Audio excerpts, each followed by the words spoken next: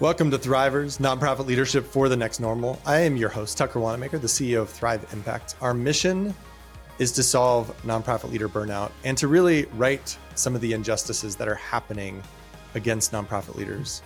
Burnout is the enemy of creating positive change, and we want to connect you with impactful, mission-driven leaders and ideas so that you can learn to thrive in today's nonprofit landscape.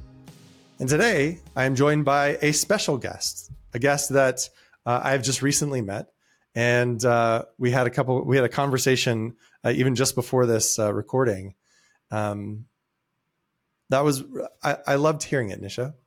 I loved hearing that there's things stirring right now in your heart, in your soul, in your mind, that in the wholeness of who you are as a nonprofit leader, there's much stirring. So let me do a brief intro. I know you gave us a bio, and I actually love it. I love your bio. This is Nisha Anand. She is an Indian American activist, mom of 2 teenagers, and as I just learned, one going off to college, and a boundary busting, I love that, it's so good, boundary busting national leader for social and racial justice.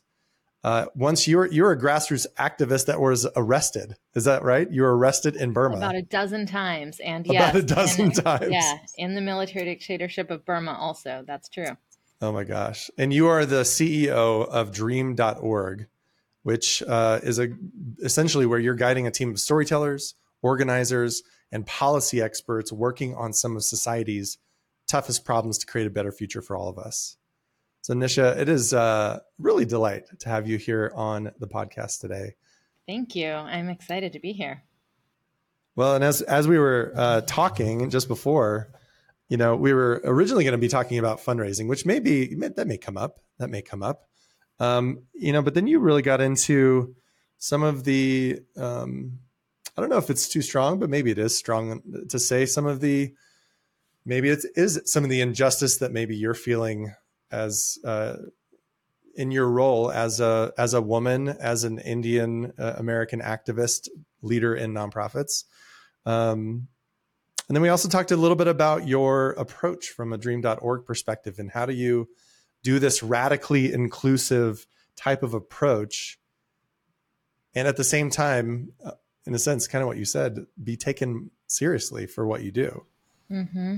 And so, and I feel like a lot of what you were sharing are many pains and issues that nonprofit leaders just like you are dealing with. So I'm curious kind of where you're at. What are you thinking? What are some of the pains that you're dealing with right now that you're noticing that other nonprofit leaders may be dealing with as well? Yeah. I mean, some of it isn't new. Some of it's always been there. Right now, when I was thinking about it, I didn't get into nonprofits to make money and be this huge, successful, right. Celebrity, right? I got into nonprofit because I've just always been that kid that is passionate about injustice, fixing the world, fighting for people who've been left out and left behind. It's part of my story. That's why I've done it. My career was always going to be in the world of advocacy, activism, social justice, social change, and nonprofits. And there's this dichotomy of growing up that way. And, I was a grassroots activist on the streets, like you said, getting arrested dozens of times. There's something about that outsider agitator role. And now in middle age, being the leader, the CEO, being the person where, I'm the person in charge. I'm the one with the power. There's a dichotomy there that's sometimes really hard to make sense of, where I feel like I'm the outsider fighting the power. And at my own organization as a leader, I'm running a staff where I am the power. Couple that with the fact, being a first generation Indian American, growing up in the South, and all of the other identities that I carry with me. Sometimes it's a bit confusing, and leading in that is also confusing. I was just thinking of that there's this bit of a dichotomy, and leadership, even though I can manage during these times, I know how to manage and be a good manager. Leading, when you feel like I just want to be the activist and saying, this sucks, this is unjust, but realizing you actually have to be the person that says, and this is the way forward. Sometimes that's my, oh, poor me complaint right now. Like sometimes that doesn't feel fair, and that's hard. That's one of the things running through my head. The other thing that I was thinking about that's probably more present and new for leaders in this moment is leading through uncertainty. At this time, I became CEO in 2019. And I thought in 2019, I had my little Bambi legs. I was learning to walk. I, made a big stand. Hey, as CEO, I'm going to make these changes. And it worked. And we slowly got in a groove. And then 2020 starts and I say, all right, this year is going to be all about, and I had a plan of what 2020 would look like. 3 months into 2020, Dun, me dun, and dun. every other CEO across every company in every sector had no roadmap for how to lead. Yeah. Coming out, I mean, we learned a lot. Baptism by fire, we learned a lot. But now the uncertainty is still there. I think the world feels uncertain because we had our whole entire worlds change overnight. So there's still this like trigger response that's within all of the people we manage, all of the outside factors, all of that uncertainty is still there. And there is some outside uncertainty we have no control of, just the economy. And that's where the fundraising piece comes into it. We're looking at prolonged recession. Yeah. Foundations are going to retract more because of how they set up their giving. We're going to have a little bit more of that in the future, not less. We're not sure. We're still kind of dancing around the idea, is there a recession? Inflation hasn't dropped as much as we wanted it to. We're about to be on the brink of another election where the amount of chaos that might create for us is there. So that outside uncertainty is there. And the inside uncertainty is also there. So that's the other piece where I'm feeling like I would love to talk with other nonprofit CEOs. The inside uncertainty, part of that is we all are going through different parts of a mental health crisis, whatever it may look like for each and every one of us after living through the last 5 years on this planet. But there's also just getting to, figuring out the hybrid situation is still uncertain, how we maintain connection, how we lead with the mission first when sometimes you're not in the mission as much as we were pre-pandemic.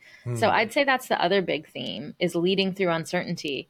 The pandemic, I think we did great. I want to congratulate every other leader that listens to your podcast. Like, yay, you made it through. Yeah, seriously. Yeah. But there's no end. There's still this thing, and that's I think where I'm feeling a little frustrated and figuring out how do we react, how do we respond, how do we keep our staff motivated through this. I feel like I used up all my tricks over the last few years. Yeah, yeah. You were hitting on kind of the moment in time, both in terms of you were speaking to uncertainty, and a lot of times I'll see that as like the speed of change is happening at such an exponential rate that it's hard to know, like we think we got it and then it changes, right? In a sense, uncertainty. I remember listening to watching a video with some fancy tech people about ChatGPT, and they used the words double exponential when they were referring to the speed of change. I was like, can something go double exponential? Right. Exponential. Isn't it just exponential? And so to your point, there's a lot of uncertainty, and you're also hitting on such an important point. Like it's almost like we're in this perfect storm of challenge for nonprofit leaders specifically. To your point, recession, potential recession. We have some of the COVID funding that has dried up, of course, too. There's no PPP loans anymore. You're hitting on inflation. We also have some of the effects, I think, and I'm curious your thoughts on this, some of the effects from the Great Resignation, right? Of staffing being tougher now. When we say our mission of solving nonprofit leader burnout, even to people who don't even understand nonprofits all that well, they're like, oh yeah. It's like culturally people think that's the thing, and so I'm sure that did not bode very well for the Great Resignation type of approach. And then we also have one thing you didn't mention, but one thing I was just noticing is, although you actually kind of did mention this, particularly with, a new election cycle, but, the Surgeon General just came out with a report, I think it was a couple months ago around the epidemic of loneliness in our country. Yes. Right. Yeah. And that it's worse for you. Loneliness is worse for us as humans than smoking 15 cigarettes a day, I think is what the analogy that I gave. Well, who is at the forefront and in the trenches and in proximity of helping to alleviate the problems that come from that, the mental health problems, the violence that comes from that, all of that. Well, it's, for the most part, is nonprofit leaders like you, right? And so it's this like resources are going down and demands are going up amidst massive uncertainty. Yeah. Yeah. It's really hard, right? And it wasn't just the PPP loans during the pandemic, because the stock market went, I mean, there was money flowing in 2020 that we couldn't have predicted. So I saw a lot of nonprofits grow, and there was a stark downturn. So there's also, you're still trying to meet the same need you were meeting before. The need's increasing and the money is getting smaller. And that's really hard. Yeah. I mean, I resonate with all of that. Well, and as you're hitting on this, you know, I love where you were sharing this sort of interesting coexistence of fighting the power and yet are the power. And I'm curious from your approach to leadership, and I don't want to say this from the role that you have, although that's part of it, but when you're an activist, or when you're trying to create change, or even just with your own, you know, I think you have 2 kids, right? With your own 2 teenagers, like, we believe that leadership is an act of influence, not a role per se. It's in that we cannot not have influence. Right. And I'm curious, in this particular scenario, or in this day and age right now, where you're noticing this coexistence, what is shifting in your leadership that you're realizing, like, what is, this is going to be a deeper question, but what is dying and what is needing to die in your leadership, and what is seeking to be born of sorts, because of the time is calling it out of you? Yeah, that is a great question. I actually, wow. What a good question.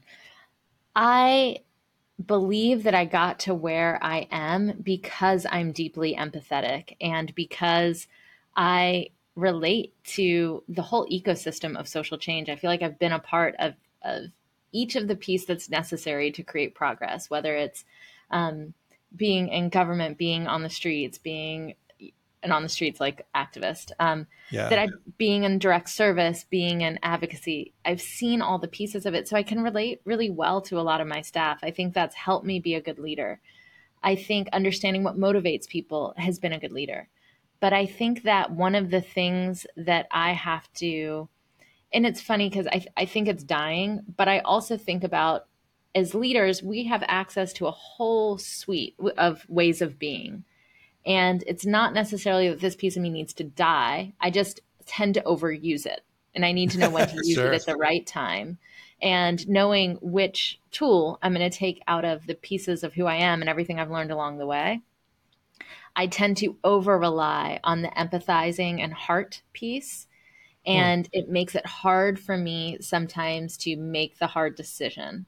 So the piece of me, and when I know what the hard decision is, that is a piece I've been struggling with for a while. And I've had plenty of practice. I've made a few very hard decisions recently. It's not that I don't know how. It's just knowing I don't have to put it away all the time, but I need to put it away some of the time.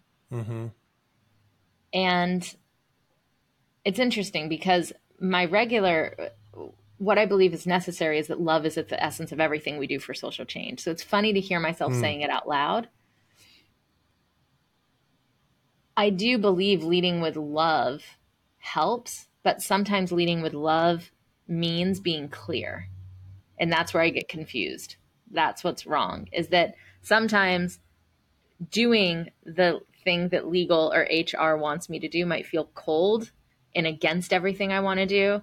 But in fact, it is a piece of love. I'm doing it out of love for the organization, love for all the people in it. I think balancing that, how do you balance love with legal? That's a fine art. So I think that if you ask my staff, however, what they would want to die, I think that it's a similar piece where they know that if I listen to different people, I can easily be swayed and take in a bunch of other perspectives. I think that's how they would describe it, is that And that's because I am very consensus based. I want to hear from everybody. But sometimes when I hear from everybody, I take on their feelings more. So I think if you ask my other leaders on the team, they'd say Nisha needs to sometimes not listen to everyone else's opinions and stick with her, you know. So that's a similar way of describing the same thing. Sometimes I have to be more dictatorial and authoritarian than I want. And I need to kill the piece of me that says that means it's not love when I do it that way. Great question. I've Well, never thought about that before. So, well, if I know that Sarah, our chief of impact, will be listening to this, she's usually my co-host, and the statement that she has so graciously and gratefully have brought forth, which is a Brene Brown quote, which is clear is kind, clear is and kind. unclear is unkind. And she has been so helpful internally and externally too, but internally within our organization, you know, where she just asks clarifying questions on a regular basis. She says, what is it that you want? You know, like she brings forward and helps us to lean into clarity, which is kind, right? Clarity is kindness. You know, but with this, I want to dig in with you a little bit, Nisha, on when you were saying around you can easily be swayed, and it kind of goes back to what you were talking about around the fighting the power versus I am the power. And I'm curious about the word power itself, in that if you are a collaborative leader, this is kind of what I'm noticing. If you want to build consensus, and as you know, I listened to your TED talk, you know, from, I think that came in, what was that, February 2020, like just before all the things went down. You know, and speaking to bringing people across the aisle, and I'm curious of, is there like a deeper leaning into that? We use the words, literally, it's one of our core values is co-creation. And is it when you were talking about I am the power or the decisions, is that, and I'm honestly curious what you think about this, is that what that side of it needs to die or needs to go by the wayside? Meaning that the belief of what power is in the first place, or is it a leaning into, you know, when you were saying, and your energy changed a little bit when you're like, I need to be a little more dictatorial. And I'm just curious about we're talking so much in nonprofit leadership about the next normal of when we talk about things like co-creation, it's really about power. And is it the consolidation of power, or is it the diffusion of power? What is the new operating system around the diffusion of power, if that's where we want to go? And so I just want to dig in with you on that a little bit more of what you're noticing. I love that. I love thinking about that. There's a lot of old words and phrases and ways of being because of how I was brought up and how I was raised that are always going to be there. And certainly when I'm faced with power, I go back to these old ways of thinking about it. Am I outside the power, or do I have the power? And underneath that, you can hear, and I think what you heard is this feeling of, well, power is a bad thing. And I don't believe that anymore. I really don't. And so your question, like, how do we think of co-creation and what power that has? I've been thinking that definitely when I was young and very much on the outside, I saw myself as powerless, and the powerful could do something and therefore they needed to change. I've realized that, I mean, through the years, the change that I've been able to make is when I have the power to make it. And in fact, we have this phrase, people power, right? Power to the people, all of these phrases we use because we want that power to be in different hands than it is. And so I've been thinking a little bit about the way we think about redistribution of wealth, which obviously people think is, you know, they have feelings about it. I've been thinking about redistribution of power, that power in itself isn't bad. There are a lot of people I would love to share power with, for them to have power. I'd give over complete power. Like Michelle Obama could run my family. I'd be happy for her to take over running my family, right? There's certain people I would give all the power to. And that isn't a bad thing. I think co-creating can be a really beautiful thing. And for me, it's like a power redistribution proposition.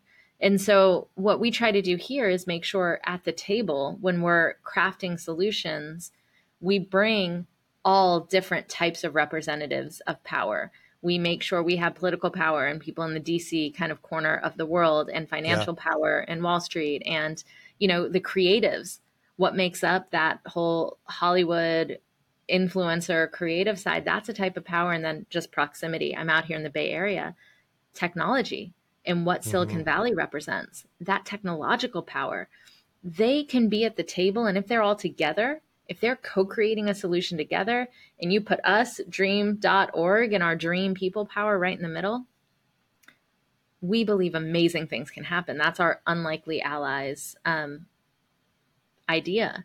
And Yeah. at my best, I Ooh, remember I love I'm all that. those things too. Inside of me, I have all of those things. I do have this experience of being first generation, young woman being raised in the South, all of that. And I have being a leader, and I Mm. have having a master's degree. Like, I have all of these multiple complexities inside of me, which have a different relationship to power. So at my best, when I'm a leader, when I talk about being deeply empathetic, it's because I can relate to the different types of power I think that everyone holds and brings within them. So I'm really glad you highlighted that, because I think it's a check mark. There's this way of thinking in which feels today, I was Yeah. feeling this tear Yeah. Yeah. between it. But on my better days, you know, Mm. I'm all of the things, and it actually works better that way. Mm. Yeah. Well, and what I appreciate about what you're sharing is that you're an honest learner on the journey. Quite literally, right? I mean, how many times are you noticing? I mean, literally with I was mentioning our core value, one of our core values of co-creation, and man, many times have I noticed as a CEO, wow, I didn't co-create there. Like, oh my gosh, like what was I doing? I just kind of bulldozed, or I just kind of didn't tell people, and I just did my own thing, which is sometimes what I can do. And realizing that it's okay. We're learning into our own values many times. Yeah. And it's an ideal, but there's also the real, which is I don't even know that I'm the fish who doesn't know it's wet, half the time. you know well, and that's where, Nisha, you were getting more into around, when you were talking about what your staff would say needs to die. And that, Nisha can easily be swayed. And, when it comes to decisions, and I'm curious how this approach translates into decisions. Um, when you've done collaborative type of work, um, when you've been on, maybe your most effective leadership self, Right. how do you see decisions are made in their most effective way? I mean, is it a one person makes a decision, or what? I'm curious, like, what have you noticed in your own experience as a nonprofit leader, how decisions in a sort of a next normal way of decision making is done? Yeah, it's a great question. Um, I'm also a persuader. I was captain of the debate team. When I know what I want, I will go around and organize every single person here and persuade them so they're on board, and I'll get it done. Um, so I know how to persuade, but I also think because our approach and our theory of change is that we all have blind spots. And the reason why we'll work with Republicans on legislation is they will point out our blind spots, just like we will point out theirs. And that is a beautiful thing. So for me, decision making, I have to know what my blind spots are before I make the decision. And Mm. just that question a lot of leaders ask, like, what am I not seeing? What piece am I missing? That's really important.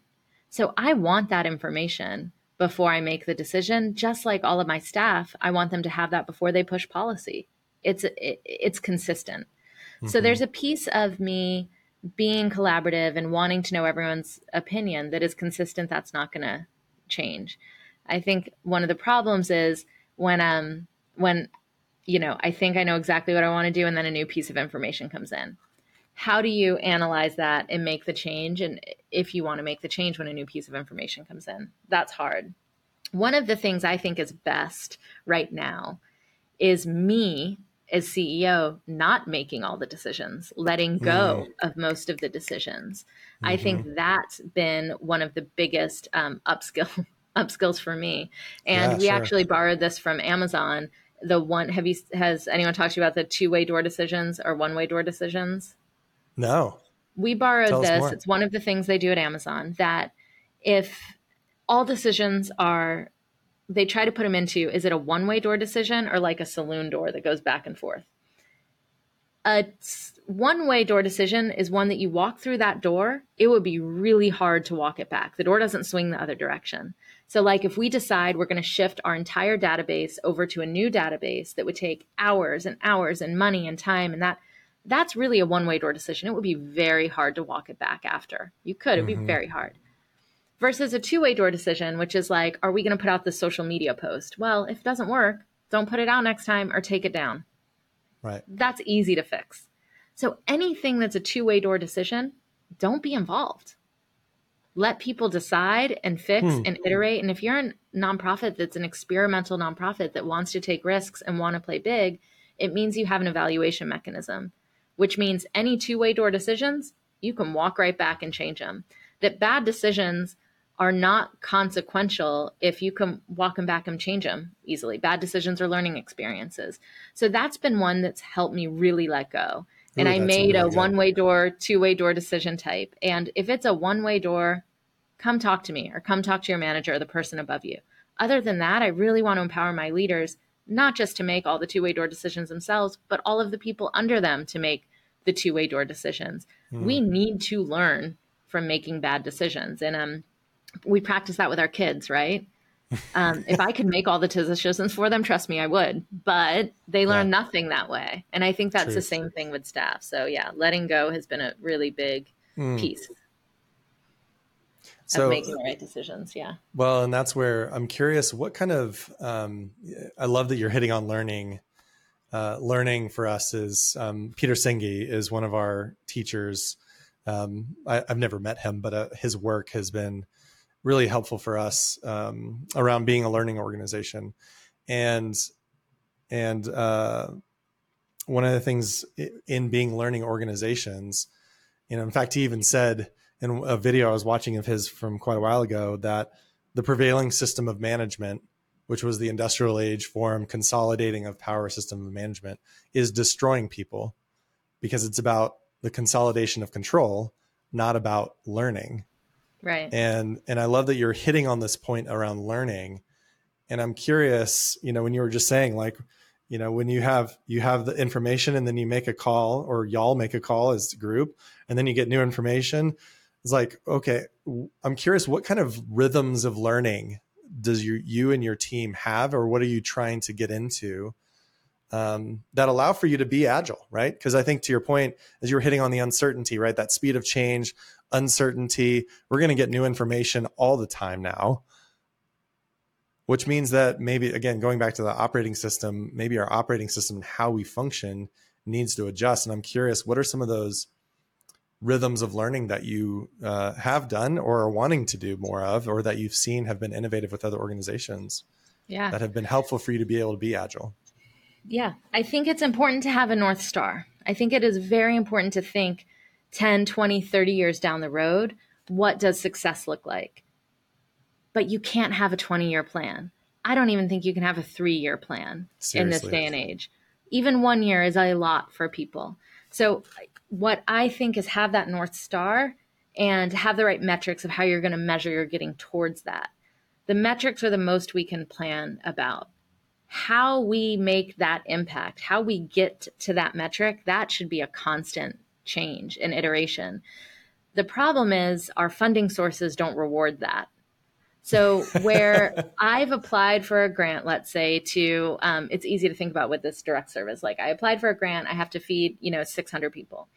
That's what I have to do. That's what's the money for. But what if I find out that I can feed a lot more if I stop for 6 months, do this one thing, then all of a sudden I'll be feeding 2,000 instead of that 600. The Yeah. foundations don't let you change that. Like it's not rewarded, that innovation and that need to pivot. And so us and at dream.org, we've had to say, that is what we're going to do. I'm going to tell you what my vision is at scale.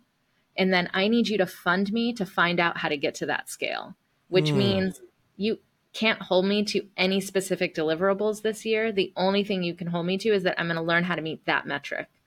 And I'm going to keep iterating because the world changes too fast. If I say I'm going to pass 10 bills in these 10 states, anything could happen. And I have to take these 3 states out, add those 3 states in, whatever. Technology, if I need a bunch of funding for a bunch of writers, well, guess what? AI, I don't need the money for that anymore, but it's already in my budget, right? Like, we have to embrace change. And I think all of our funding sources have to embrace it too. So for me, the constant evaluation is, are we meeting our metric? Could we meet it in a better way? And to drive towards that biggest North Star and scale. And it means you have to say bye to some of the programs, which are the most beautiful ones sometimes and heart centered.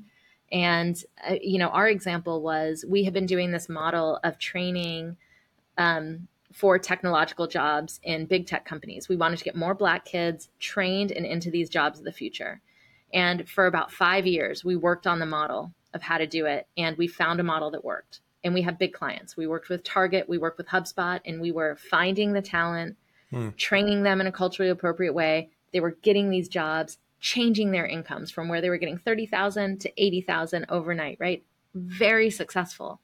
It takes so much money and so much labor that it is a very expensive program, and we're getting 20 people at a time into jobs. Now, I want more folks to have those good, clean, green, high-paying jobs, but I can't put that much effort to get 20 people through. So we had to stop and evaluate, how can we do this and get more than 20 people through and not sacrifice how it's done?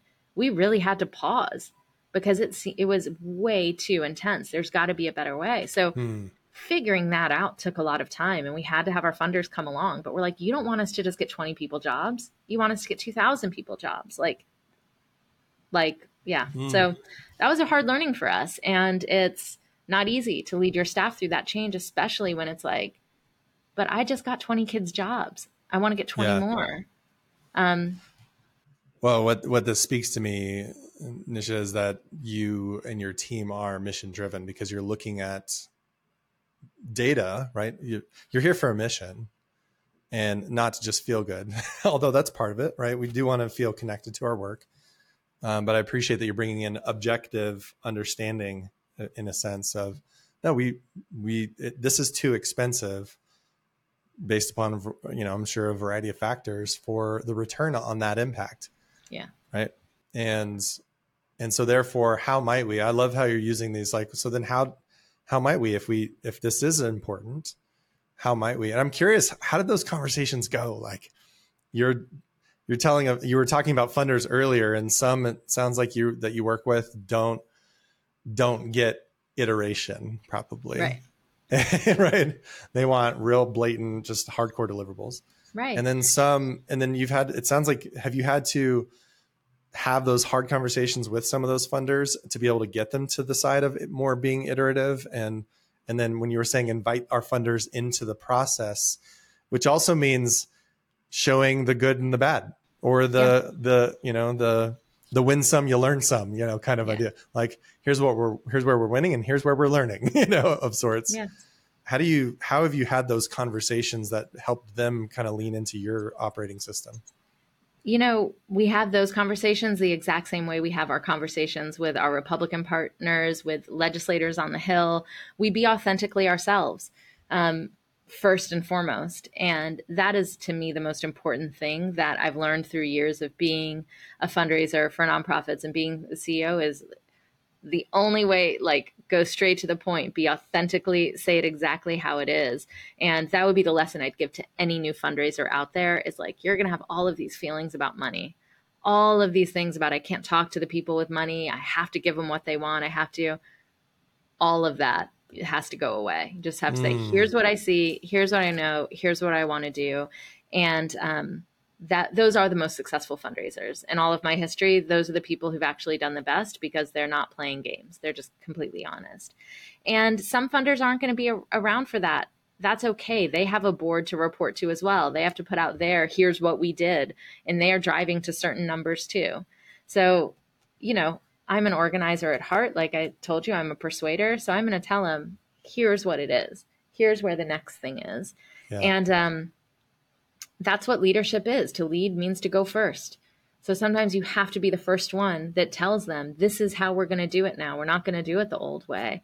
And if you're serious about leadership, you have to be willing to have that conversation and lose funding. Yeah. Like that is an Have you had impact. that? It I does like that happen. 3, like what I see, what I know, and what I want to do. Yeah. Because isn't that fear? Like if we put ourselves out there, then we might lose funding, or we might not get whatever funding may potentially be there. It's a little bit of FOMO, right? Right. Of what could be. And now I'm giving myself fear because I think I could have an opportunity if I end up not being my authentic self. So I'm curious, like you've Right. lost But funding, guess you've gotten what? funding. Fundraising is a losing game. It is a sport with very low batting average, right? Like fundraising is, I mean, it really is. Like you are a great fundraiser if 50% of the people you ask say yes, right? If you send out an Like email, they want phenomenal. you to get like a 0.5% return rate. That's like you ask 1,000 people and one person says yes, like that is winning. So already you're going to lose. You start approaching foundations, you're not going to get even 50% of the ones you approach. So you're going to lose anyway. If you're a Mm-hmm. fundraiser, you have to get okay with no. You have to know most of the time you're going to get no. You're always chasing yeses. Like if you're a fundraiser, you are a particular type of masochist. So already you're going to get no's. Why don't you get no's from the ones that are going to, why don't you just be authentically yourself? You're going to get the same amount of yeses, right? That's part of the FOMO. It's like, sure, I might not get this one. You're going to get one from the better match Mm-hmm. if you just are yourself instead of contorting yourself into these other things you think funders want you to be. So I think, yeah, I've been okay with the no for a long time. In this economy, it's a little bit harder because there are not as many other options to go after. That being said, we're always going to just sell our vision. And some things are slower to catch on. And we're just going to keep sticking with it if it's the right thing. For me lately, that's been around criminal justice reform. That we've been really, really successful on reform and legislation that makes changes inside the prison, with conditions of confinement or when people are coming home or in probation and parole. We've been really successful with our model. But I want to fundamentally transform this entire corrupt system, and that's not going to do it.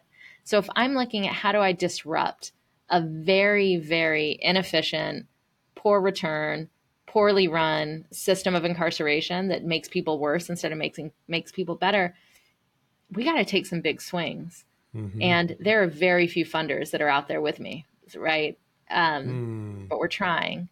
And so that's when I think to lead means to go first. I'm not going to back down and just keep pitching. Oh, we'll just keep passing laws. Of course, we'll keep doing that. But I want you to fund us to experiment and think of what's the big interruption that's going to disrupt the entire way that system works. We Mm-hmm. need someone to do that.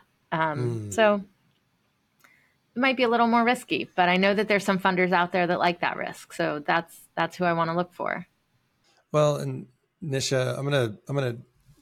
This is a slight curveball here in terms of the conversation, but when you're hitting on being your authentic self, sharing of that, putting that out there, even when, like what you were just talking about, criminal justice reform, where there's not a lot of funders there yet, and at some point, maybe that changes, maybe that doesn't. I don't know, right? I mean, and you probably don't know either, right? That's part of the uncertainty.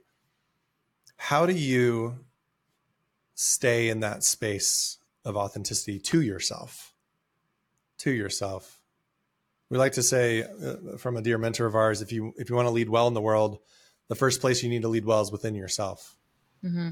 And when you're saying being your authentic self, that when you're able to do that, it sounds like the right types of funders and other partners come your way. And the ones that aren't the right fit for you probably don't then, right? Yeah.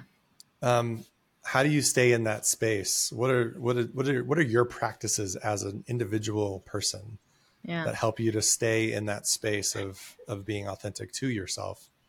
Yeah.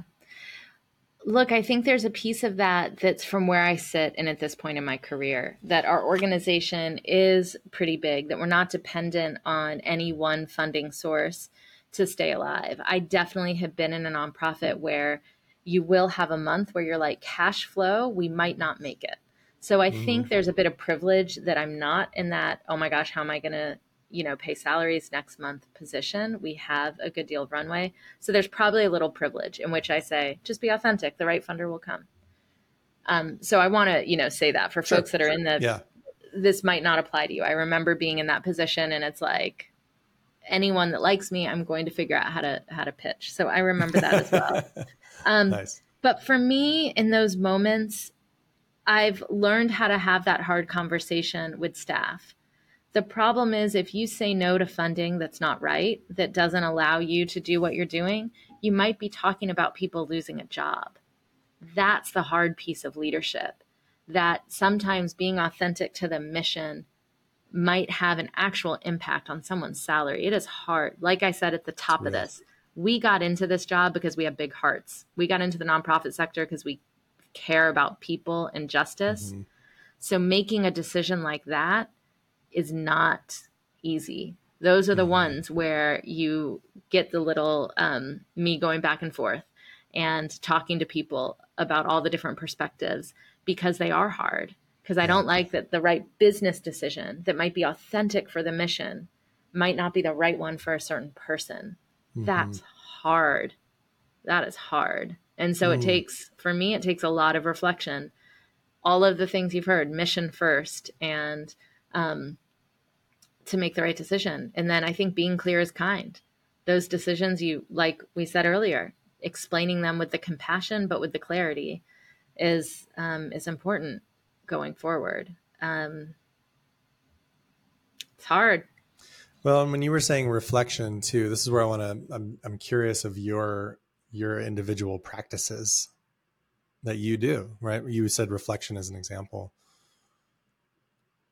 When you're in those moments, or even before those moments, the practices, that's why I use that word, practices of like, it just becomes a part of your being, right? This is the way it's your own operating system in a sense. Yeah. What are those practical things that you do that do help you, Yeah. that do help you stay in that space of authenticity? Yeah. I am not a meditative person, and so I don't have a meditation practice. The closest I come to that deep reflection is I have a journal in the morning. And the morning journal, I've used all the different planners and the gratitude journals. I am a crafty person, so I made my own. And it has all of the things I've liked from different journals. And I think so it has just forms for me to fill out. I'm grateful for these 3 things. These are the most important things I have to do today. Here's how I'm going to show up for, my kid, whatever. But my favorite question that I answer each morning is, who needs me at my best today? Ooh, great question. That one helps a lot because I have my calendar in front of me. I'm an organized person. I have to answer who needs me at my best. And I know what is most consequential just that day. And I can say, oh, who really needs me is my, it could be my kid. It could be that my daughter needs me at my best. I've got to be the best super mom friend today. But it also could be like my head of fundraising needs me to show up like very clear and like you can be anyone for one day, anyone for 1 hour. And that question, I've carried it in every journal I've made. I have it here. I was going to show you my journal. I know our audience can't see it, but it literally is. We can put a like, picture. Yeah, it literally is like, I put my little face on the front of it, so I could have it. And then each day has like, all my different questions that I've made for myself. Oh, that is so cool. And that's my reflection practice. It also, talks about the end of the day, what worked today. I need it to be structured more than the free meditation. So if anyone else needs structure, you can reach out to me for my little crafty page. It helps me to reflect that way. Yeah. I mean, maybe we can put some of that in the show notes. We usually put, cause people always talk about resources, which is part of the point. Oh, totally. Yeah. If you have like a PDF or something, or maybe even a picture, we can put it in the show notes. That'd be great. Definitely. I will send it to you. And the other one that you had me do too is just taking a breath before and after meetings. The biggest thing for me was having my assistant make sure I have 5 or 10 minutes after each meeting where I can jot down what just happened and reflect. So that is also in my journal. That reflection piece is so important, or I forget. We are running a million miles a minute. So Knowing what was important after every meeting is huge. Mm. And this is where, like, the reason why I wanted to ask you about your practices, whatever they were, and I'm grateful you brought in what they are, is those are things that you now do every day. And I'm curious, because you've been able to be in this space of asking yourself the question, who needs me at my best today, as an example, what's been made possible for yourself and for those around you because of these practices? Yeah. You know, everyone says to show gratitude to your staff, cheerlead, shout them out. I actually have, one where it says, what are you, in the grateful, and then I get to write to them every day and say how I appreciated them. That is a very practical thing that's opened up that I can, I give myself that homework every single day, appreciate somebody. But what it's opened up for me having that reflective practice is that we actually started off this conversation to talk about leading in uncertainty. Yeah. That's probably the one moment in the day I feel most certain and grounded, because I am able to look at it as a whole and think about what's most important that day. That's probably the most certainty I have. So your question, what did that open up for me? By doing that, by committing to that, by making that commitment, it's allowed me to have just that one breath outside of the chaos to be in control and lead and show up in the way that I want to show up. And then I think that probably has ripple effects across your staff with your two kids. Yeah. I hope so. I mean, on the good days. Yeah, no, every parent is always asking the question, am I just screwing them up? Am I just screwing them up? Yeah. I have 4 kids. So wow. I totally feel what you're talking about. And are you screwing them up? Oh yeah. Half the time, probably. Yeah. Somebody once told me, when I was well before I was a dad, I was 19, I think. They were like, you know what, your kids are all going to have father wounds, so you might as well just get used to it. It's like, oh, so I kind of like lowered my own barrier a little bit, which was helpful. So, but I think we have some good parenting stuff that we do from time to time. Yeah. Well, I'm pretty sure I know the ways in which, I've messed him up now. My son is 18 going off to college. I can kind of see the things that happened, but he's a great kid. So that's all I can say is that, I gave him some scars, but man, he's turned out great. So. Yeah, I love that. Well, hey, just to close, you've already given some really great practical steps and tips. Is there anything else? Any other key bits that if you were talking to other nonprofit leaders, or if you wanted this advice for yourself as a nonprofit leader, is there anything else that you want to close in terms of words of wisdom or practical steps for other leaders that are out there? One thing we glossed over was when you were talking about loneliness. And I know this wasn't exactly what you were saying, but it is very lonely to be the leader. And it was created that way, right? When you're CEO, there are certain things you can't talk to everyone else about, and it's lonely. And so the advice and this is just for today, the thing sticking with me is like, let's not do this alone. We can be together. And for me, the number one thing that's helped me is my group of other CEOs that I'm a part of, that has a lot of deep confidence and sharing and a structured way to share and be with each other. That has gotten me through years of hard things. And so I'd say don't be lonely. Find your folks that are going through it, and let's do this together. That's fantastic. Well, thanks so much for being on our podcast and just for having a real conversation about what you're going through, some of your practical steps. I feel like I see the through line of all of them, and yet, because they all hit, whether everything from fundraising to power dynamics to personal practices to, I love how you ended of like, we're not meant to be alone. We're not meant to do this alone. So don't be lonely. And if you're lonely, then get out of that as quick as you can. Yeah. Call Nisha, call me, call us. We'll figure this out. So, well, thank you so much for being on here. Thanks for the great work that you do out there.